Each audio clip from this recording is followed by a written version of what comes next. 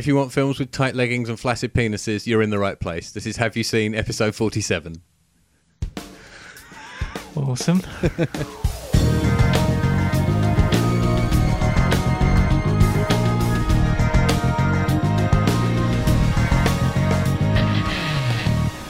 Hello and welcome to Have You Seen Penis Edition. Thanks to the two films we watched for this week's show. It is episode 47. I am Kieran, fully covered, Lefort, and opposite me is Tom, or what can I call you this week? I don't know. It'll probably be insulting, I'm sure. No, I'll be nice. It's just Tom Webb, plain old Tom Webb. Brilliant. Hello. Hello. There's an extra piece of kit in the room. There's a backup recording test thing going on. Yeah. I'm not sure it's going to work, but we'll see. All right, we'll try. Yeah. We watched Forgetting Sarah Marshall, and I watched Forgetting Sarah Marshall, and I made Tom watch Labyrinth. Mm-hmm. So what are we going to do? We're going to do Forgetting Sarah Marshall first. Yeah.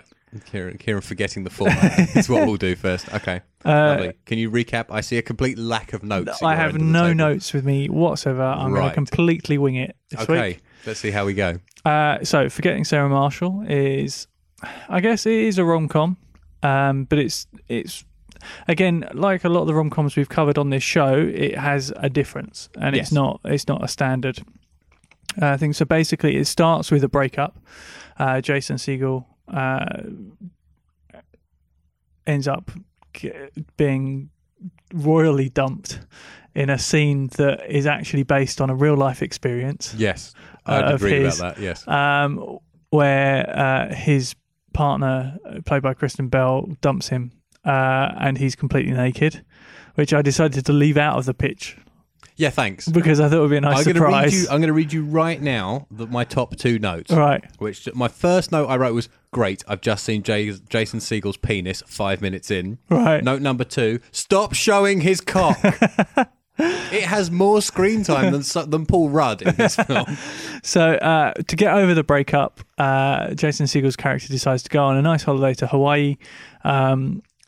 He goes there, goes to a nice hotel that he's heard about, and there she is with her new boyfriend, played by Russell Brand. What we haven't mentioned, though, is that she's a TV star. She is, yeah. The star of Crime Scene of the Crime. Yeah. And her new boyfriend is Aldous Snow, who's like an English rock star. Yeah, absolutely, yeah. Who is Russell Brand, being Russell Brand, just with singing rather than comedy. Yeah. I really like it. It's a sort of film, my wife and I watch it a lot and quote it to each other and that kind of thing. And I...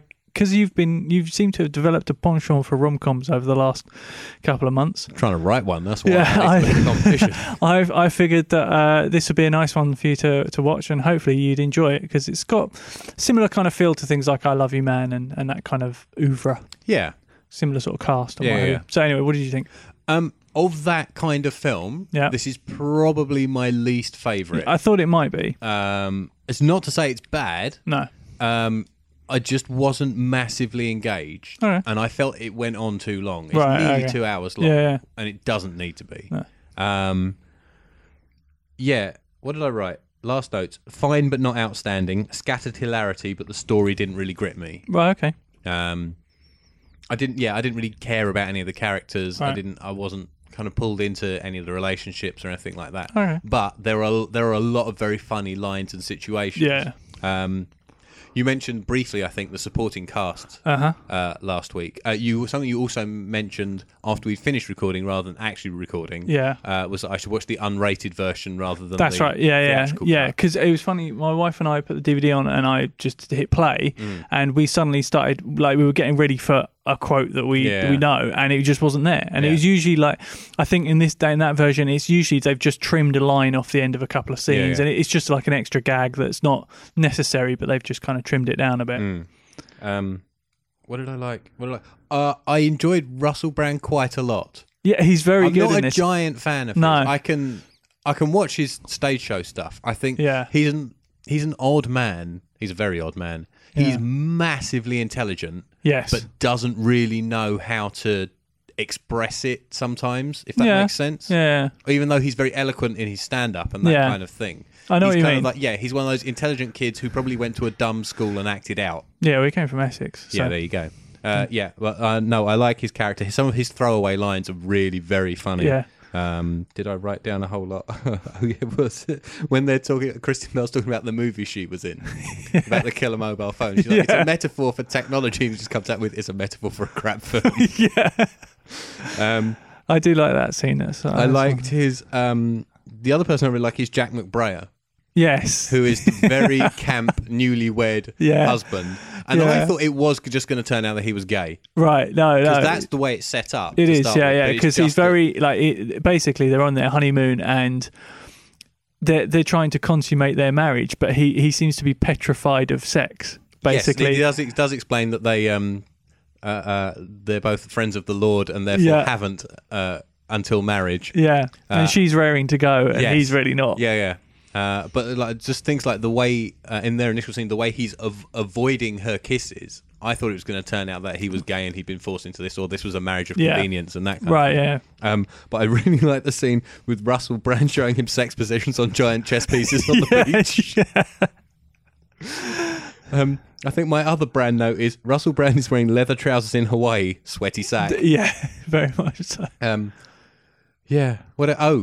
He showed up again. He shows up quite a lot in my notes, actually. Yeah. I'm surprised. I thought he'd be the thing you liked least. No, I don't know. Maybe it's just because he's playing himself. He's quite an engaging screen presence. Well, that's what I feel. I mean, I think I said last week that he very much is playing himself, and that is to a plus, I think, because it's such a natural performance then. Yeah. Because I know for a fact there are lots of things that Aldous Snow was supposed to do that didn't happen. There was a whole scene they shot where they were riding horseback, but he just couldn't do it, and he had to look cool, but he couldn't do it, so they cut it.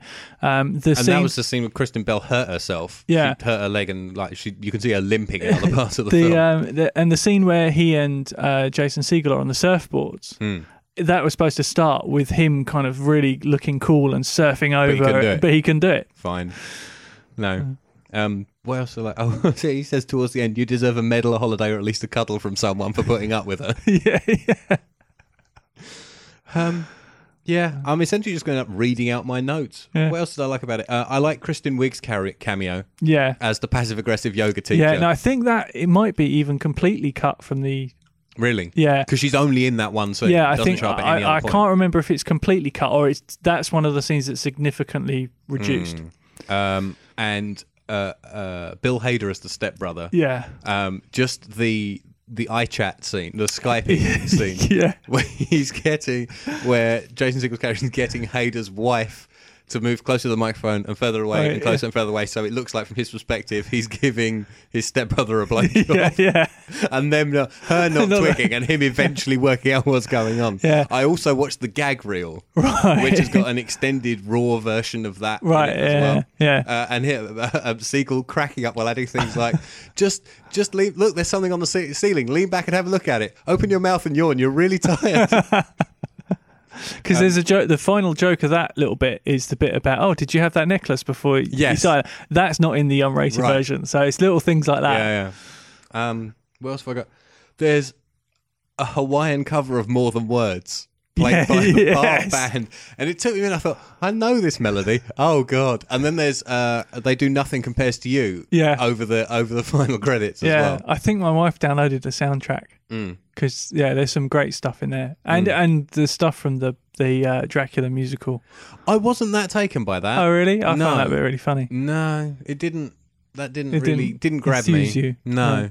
You can see this. It should have been funny. Yeah. That's also apparently based on reality. Yeah. And Jason Segel did actually write a puppet musical or attempt to, and sowing the seeds for him working with the Muppets. Well, one of the songs he sings is the Muppet theme, isn't it? Yeah. At the piano. Yeah. You cannot have in a movie a two-shot of Jason Segel and Mila Kunis standing together. I know. Because he's about 14 inches taller than her and it looks ridiculous. I don't really have anything. I just wrote a list of the things I liked, really. Well, that's that. God put our mouths on our heads for a reason. Yeah. If God was a city planner, he wouldn't have put a playground next to a sewage system. Yeah. That's one of my favourite lines. Yeah, I honestly can't really add anything. It's the kind of thing I'd have on in the background. Yeah, exactly. Because I honestly I'm not sure I laughed for almost 40 minutes. Oh, really? Yeah, I was gently amused, but I didn't laugh out loud. It's one of those films that you'll be in social situations, and then you'll start thinking of the lines and the quotes and little things like that will kind of come into it. Like one of the ones that isn't a particularly funny scene, but is a quote that often crops up is, when Jonah Hill is trying to get Russell Brand to listen to his CD and he does the English accent. Yes. He's like, oh no. Yeah. And my wife and I do that all the time. Not just like intentionally. Sometimes you're just like, oh no. Then we'll kind of carry it on. I really liked all of the crime scene of the crime clips and trailers, because they are spot on. They are exactly like that CSI type show. I really like William Baldwin as the partner in that, all his one-liners, which is then paid off in the credits with Animal Instincts. I love she goes on to afterwards. With Jason Bateman as the partner. I love all of that stuff. I like you bitch. Where you're going, that's exactly what you're going to be. I love all the like the bit where he's broken up with her, but before he goes to Hawaii, and he's at his day job scoring her show. Yes. And he's just like, okay, let's give it a go. And he's like playing the Seinfeld fills and that kind of stuff. He's like, come on, do the usual. It's like, it's just dark, ominous tones. And it's just like, that's exactly what it is. And when he's explaining it to Mila Kunis later on, he's like, I don't write music. It's just tones. It's just atmosphere. Kind of a tentative thumbs up. I wasn't blown away. I'm not going to complain if it comes on TV. I'll just kind of leave it on in the background and get on with stuff, really, and then notice all the jokes that have been cut out. Yeah, it's pretty much what I figured your response would be.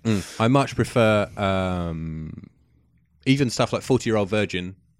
See, I've only seen that twice or once and a half. Yeah. And I think I prefer this to that. Okay, I like Steve Carell. I've watched a lot of The American Office. Right. And I quite like him. And I definitely think I prefer I Love You Man. So do I. And Sarah Knocked Marshall. Up as well. Really? I saw for the first time round at yours. I'm surprised you like that more. No, than I like this. Knocked Up. Oh, okay. Yeah. Speaking of I Love You Man. Yeah. My sister. Oh right. Yeah.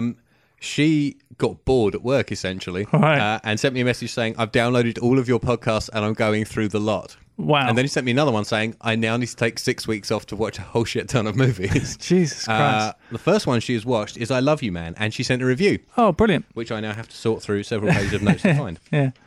Okay. She says, okay, so I'm not good at the whole review thing. I watch films to enjoy them, not be critical. Yeah. Well, so do we. Yeah, exactly. Yeah.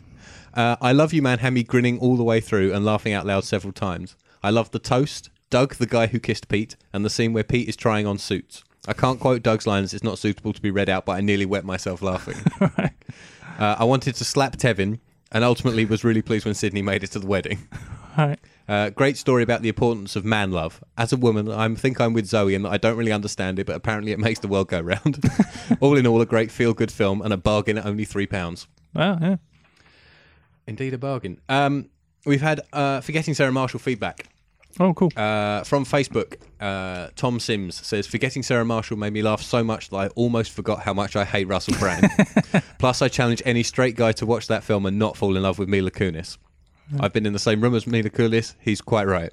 Yeah, I have as well, actually. Yeah. Yeah. She's a fine-looking little small person. Quite pixie-ish. Yes. Matthew Jones on Twitter. Mm-hmm. Forgetting Sarah Marshall is far better than you would think. Jason Segel is very likeable as usual.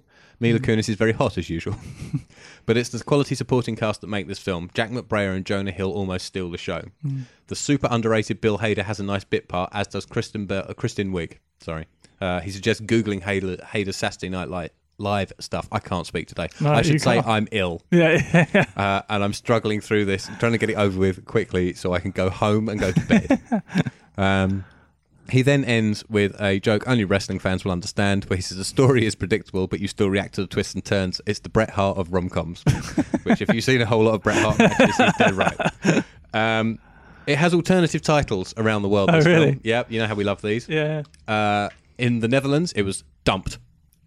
Short to the point. Yeah. In Mexico / Peru, How Do I Survive a Breakup? All right. In Germany, No More Sex with the Ex. And in Portugal, you're going to want to swallow that before I read it. He's taking a drink. Okay. A beautiful pair of skates. What? Yes, the title translates as a beautiful pair, ellipsis, of skates. What? That makes no sense. Yeah. I can't, like, there are no ice skates, roller skates? No, there are no fish? No, there are no skates at any point in this film. Wow. Skates must have some sort of double meaning in Portuguese. I guess so. I also found a couple of 1-star reviews on Amazon. Right. Because these are always fun. Yeah. Which one do I do first? Let's do the one all in caps first with no punctuation. So his GF dumped him and he could not get over it. Bloody boring film. That's the entire review. Wow. And finally, this film is so bad I cannot even define it. Apart from the eye candy of Russell Brand, it is dire. Any excuse for this slightly pudgy guy to get his tackle out and mope about over a completely divvy flip-top head blonde. Avoid this unless you've had a lobotomy or have a large sick bucket and drugs to get you through it. Amazing. So, complimentary. Yeah, absolutely. Complimentary indeed. Yeah. What do you want to do now? Do you want to go to Labyrinth, or we had some feedback on the last episode? Why don't we get through? Let's go through Labyrinth first. Why don't we get through Labyrinth? Well, that's a good preface to your review. Yeah. All right. Okay. Let me do the recap then. Fine. Jennifer Connelly is Sarah. She's 15 and she escapes from her everyday life into stories of a goblin realm. She's a bit of a moody type. Yeah. One night, when left to babysit her screaming infant brother, she wishes the goblins would come and take him, and they do. Mm-hmm. The Goblin King, played by David Bowie in several fantastic outfits, then gives Sarah 13 hours to solve his labyrinth that stands between her and his castle, or the boy will be turned into a goblin and lost forever. Mm-hmm. I pitched this to Tom because it's a film I assumed every child who grew up in the 80s had seen. Not me. It turned out he hadn't. No. And I had a copy. So I pitched it, and we shall... knowing that he doesn't like fantasy films very much, or probably David Bowie very much. I don't mind David Bowie. We shall see what he thought. No, I like I said last week, I struggle with fantasy films for some reason, and I thought, right, this is a perfect opportunity, clear my mind, really go open-minded. Let's sit down and watch it afresh, and I absolutely hated it. Awesome.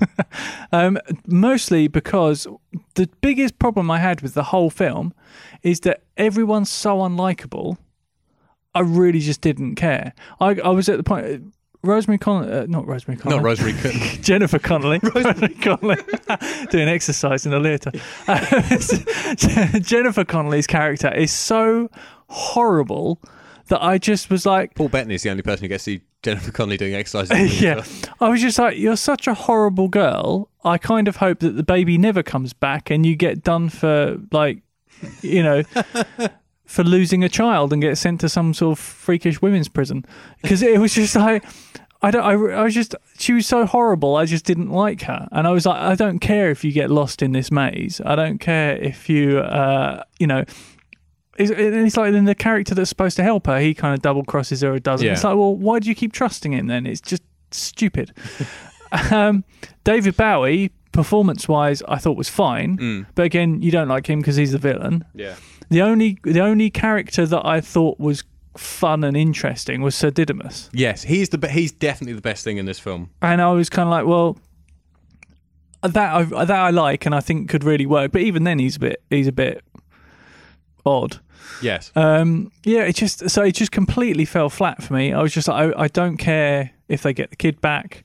I don't care if she survives or not.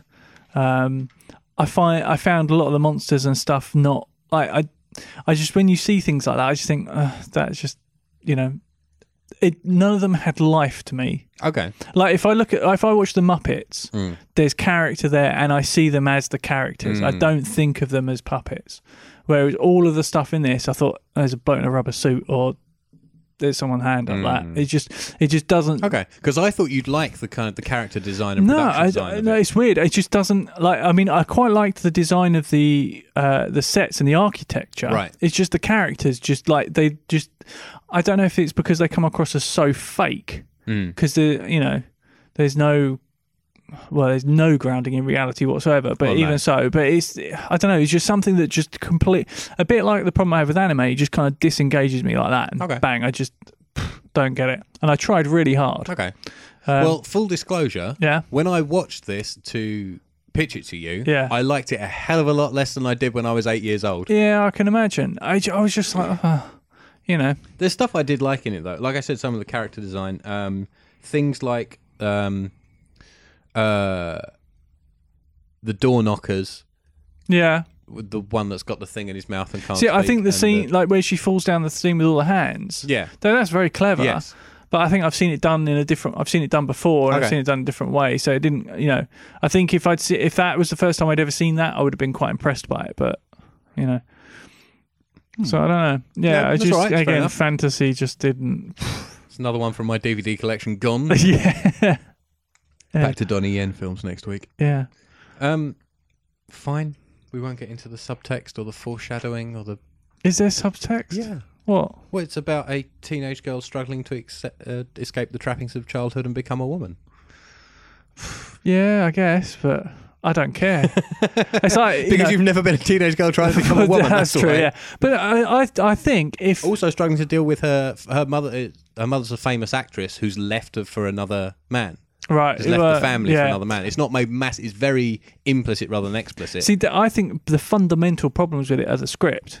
Okay. Because I think that if she was a more likeable character at the beginning, you'd have much more sympathy and engage much more. Mm-hmm. It's like I said about Buried. If the phone call with his wife had happened at the beginning, I would have been invested a lot more in that movie. Okay. And I think this is the same here. But because like I think the big problem is her parents and her stepmother and her father are being actually quite reasonable. Right. Before they go out. And she's just acting like a moody teenager. Some teenagers are moody. Well, I realise that. I know you were a nice boy. Yeah, but because some teenagers are little bastards. Well, if they'd been really nasty to her, it would have given her reason to be moody, and they weren't particularly. So I think there was just little tiny things that you could have done at that very beginning that would have set it up, that would have given you a bit more. You would have invested a bit more in her, and then everything else would have fallen into place. Okie dokie.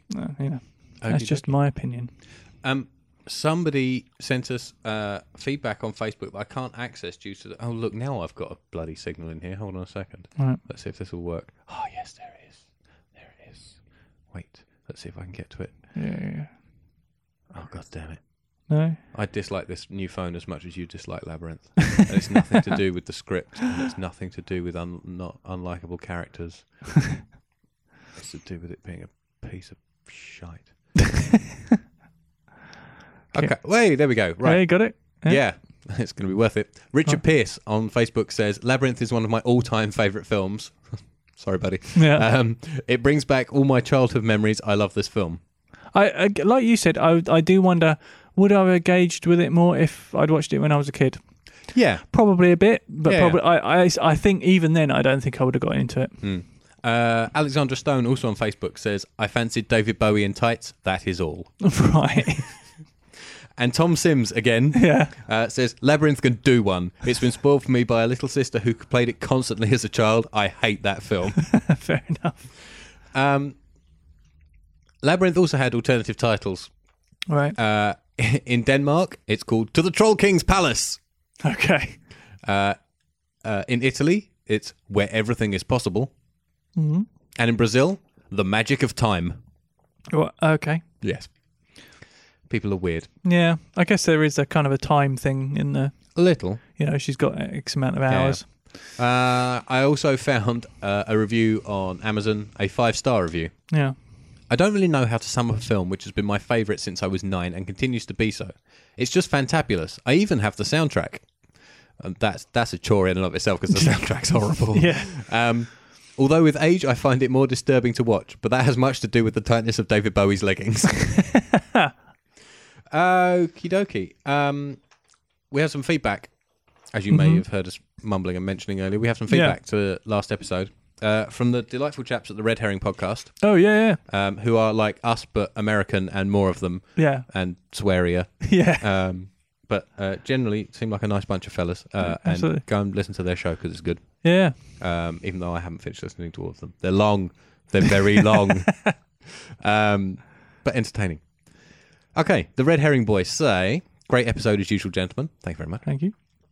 We also cover the rotten institution that is the MPAA in our latest episode. Give it a listen. I will when I get round to it. Yep. As far as Hot Fuzz goes, because we mentioned this, I did. You wanted to know what rating That's was right. in the US. Yeah. It was an R rating in the theatre and the same on DVD, except the latter also has an unrated version. Right. So that makes me wonder if anything was cut for theatrical in the US. Well, that's what I was trying to find out. But couldn't find out. Yeah. I guess we just need to send them a UK DVD of Hot Fuzz. Yeah. And they can let us know which cut it is. Yeah. It's very rare that the MPAA re-rates things, with the exception of films that were released before the MPAA started their reign of terror. He's not a fan. No. American films are unlikely to get an NC-17 for language. I personally don't know of any. But more than 2 fucks will get you an R. And even 1 fuck used in its sexual form will earn you an automatic R. See, now I wonder if they cut the C word. That's what I think. Possibly. Or they redubbed it. They go on to say, you can call someone a fuckhead, but you cannot tell them to go fuck themselves or talk about fucking them. That's just weird. Yeah. So weird. It's a stupid system based on subjective moral standards, based on an antiquated sexually puritanical views. Pretty ironic considering it's coming from a country with the highest teen pregnancy rate. The MPAA, much like our country's ridiculous war on drugs, is a failed experiment that the people in charge are too proud to admit has lost sight of why it was created. And then also, because we're talking about 39 Steps and Hitchcock. Yeah, before you do that, just one line in that just reminded me of something. Yes. The line about the war on drugs. Yes. There's a documentary that's just come out over here on DVD, so I assume it would be available. It might be worth trawling Netflix, and so it's called The House I Live In, and it's a documentary about the war on drugs and how the war on drugs is not actually a war on drugs. Right. It looks really interesting. Okay, yes, I've seen the trailer. Yeah. I've had to deal with the trailer here. Yes. Yeah, so I think the guys at Red Herring would enjoy that. The Red Herring boys are also big Hitchcock fans. Yeah. Big Hitchcock fans. And they say, by the way, the Hitchcock film with the shots of the woman with the knife and no dialogue that you were talking about. Yes. That's murder. Right, yeah. And they're surprised that when we were talking about the techniques from the silent era that we didn't mention the fact that Hitchcock had directed the first British film with sound, Blackmail. Yes, which I've seen. I didn't know that. That's why. No, I did know that. I just didn't get around to mention it. I've seen bits of that in a film studies class where they just demonstrated the bits. What's kind of interesting about it is from memory, I might be wrong on this because I want to rewatch it again, is that not all of it has sound. Right. Because they started not all the jazz singer has sound. No, but I think they started like halfway through, and so I'm not quite sure. I need to. Like Wally. There's no dialogue for the first 45 minutes. So I need to find a copy because there are some bits that are done in a very intriguing way. Mm-hmm. So I'll see if I can find somewhere where it's available to watch because I'd like to rewatch it. Mm-hmm. Because that could be something of interest for the show. I think. As this seems to have been the listener participation special, our pitch is also from a listener this week. It's meant we were lazy and could only watch one film each this week, which is lovely. It comes from frequent contributor Pete Hammond, who sent an email. He says, hi lads, we'll start with hi lads, because that's a nice greeting. Having just dropped you a line on Twitter, I felt compelled, you asked, to submit a pitch to you, which is true. He kept going on about this film on Twitter, so I said, if you want us to watch it, send us a pitch. Yeah. And he has. Excellent. Having just got Netflix, I'm working my way through their catalogue, both new and old. Last weekend, I watched Iron Man 2 and Screamers. Screamers being another possible pitch. I have no idea what Screamers is. I imagine it involves screaming. No, I know that. No, I know that title. It's going to be some sort of horror movie, isn't it? Well, I can't remember. I can't remember who. I can't remember if it's. Is it? It's not David Cronenberg, is it? I don't know. Are you thinking of Scanners? Oh, maybe I am. Yeah. Yeah. Okay. I know the title Screamers, and I can't remember why. I think we're interrupting Pete here. Yeah, sorry, carry on. Tonight, I decided to watch 50-50. I'd heard much about this film, the majority of it good, and thought I'd give it a go. Essentially, 50-50 takes its title from the chances of surviving the cancer the lead character has. Adam, played brilliantly by Joseph Gordon-Levitt, is a young, fit, healthy 27-year-old working in radio in Seattle. I will just say that sometimes I'll like a film just by its look and setting. This did start off as one of those films, as Seattle looks rather lovely here. That was it. Oh, right, he's thrown me off track with those brackets. Right. Working in radio in Seattle. Who, after getting a pain in his back, is diagnosed with cancer, the disease being centred on his spine. I shan't try and spell the whole name. Right. What follows is the inspired by real events, take that as you will, story of how Adam copes with his illness, the people in his life, and the people he meets through his condition. His best mate, Kyle, played by Seth Rogen. His girlfriend, Rachel, played by Bryce Dallas Howard. And his parents are very well played. Mum, played by Angelica Houston, is pitched perfectly as worried but also put upon. Sorry, I can see Tom at the end of the table doing exactly what I did with my phone. The old late 90s, early 2000s trick of holding it up in the air at arm's length. Yeah. Sorry. We're killing Pete's pitch here, aren't we? Yeah, sorry. Carry on. Mum, played by Angelica Houston, is perfectly pitched as worried but also put upon. Dad has Alzheimer's. I think Mother is a jinx. His therapist, the brilliantly awkward Anna Kendrick, it's like being slapped by a sea otter. I've no idea what's going on.